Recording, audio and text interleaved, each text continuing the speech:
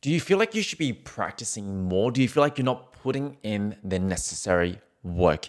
In today's episode, we're actually going to break this down into 3 simple tips to help you overcome this hurdle. So stay tuned.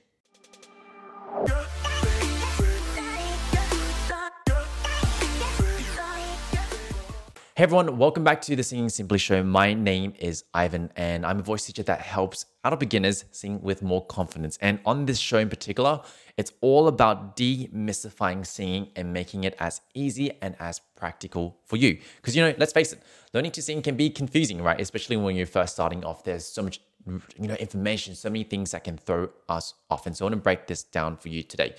And tying in with, the title for today or the topic, when you feel like you should be practicing more, when you feel like you should be doing more work, but you're not, right? How do we overcome this invisible wall or this invisible hurdle? And this topic was actually inspired by one of my singing lessons with my summit clients. And I just noticed that quite a few of them, especially the newer ones, were saying this, right? I feel like I should be practicing more. And so I wanted to share the advice that I gave them with some of you all here. And I'll actually be sharing 3 in fact. And if along today's episode, some of the topics or some of the ideas that I share bring you value, hit that follow button so you can listen and check out more of this. And if you really, really, really like it, please leave a review so more people can see this message. I'd really, really, really appreciate that. And so let's dive into tip number 1, which is be honest with yourself. And it's so important. And I want to kind of break this down, go a bit more in detail of what this actually means. So many times we often compare ourselves, right? So many times we compare ourselves, right? We compare ourselves to our peers.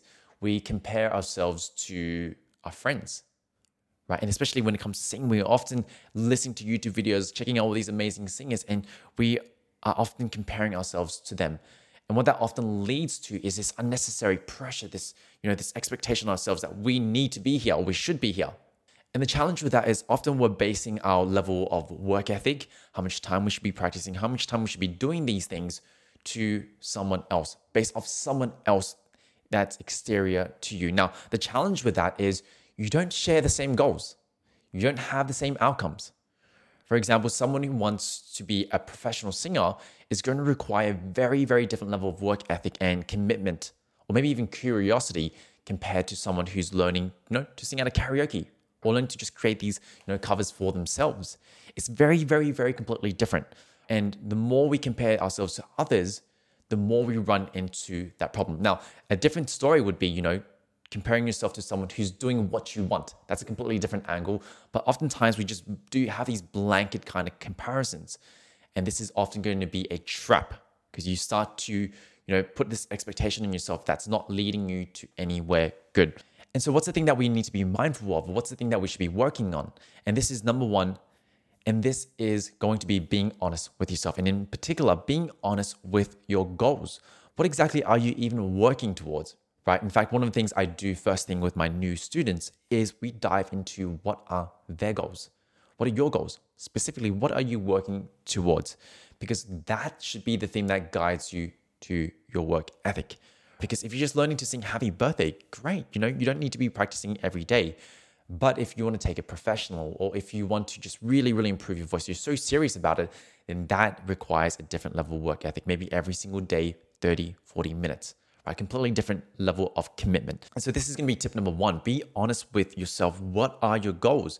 Because then you can match the level of work ethic to get there. And tip number 2, and this ties in quite well with tip number 1, and this actually might be triggering for some of you. This actually might be triggering, and if this triggers you, I'd really be like, why is it triggering me? Get a bit curious over why this is happening to you. And so tip number 2 is, what if the word I should was actually I chose?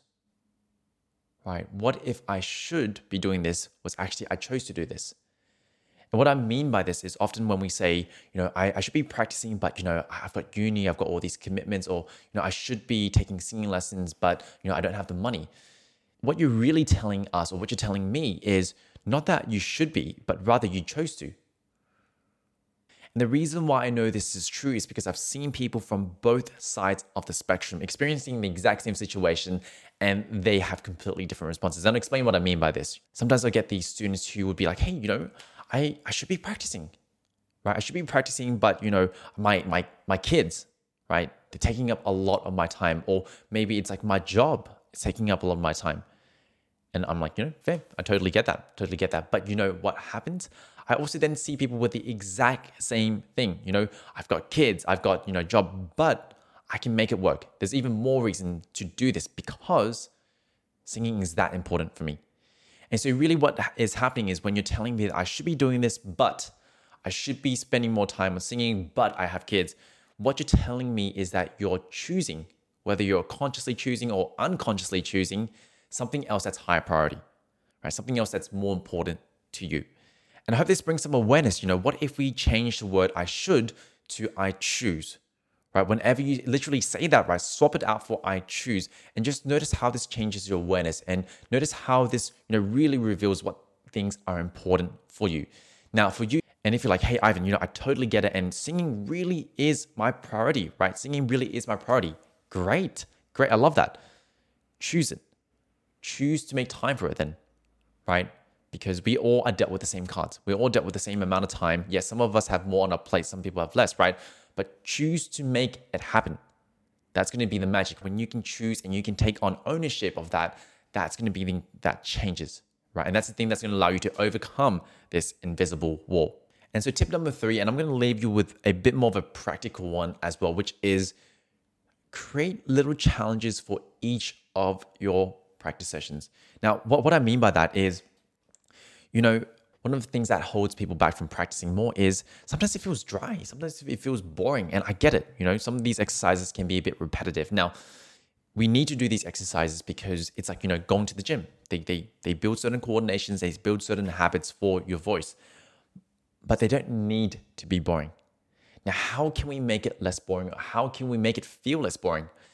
And this is where these little challenges come in, because our brains are so wired for new challenges, things that we can do to improve ourselves slightly, because often when you get that challenge or that strive for the challenge releases a lot of chemicals that make us feel good.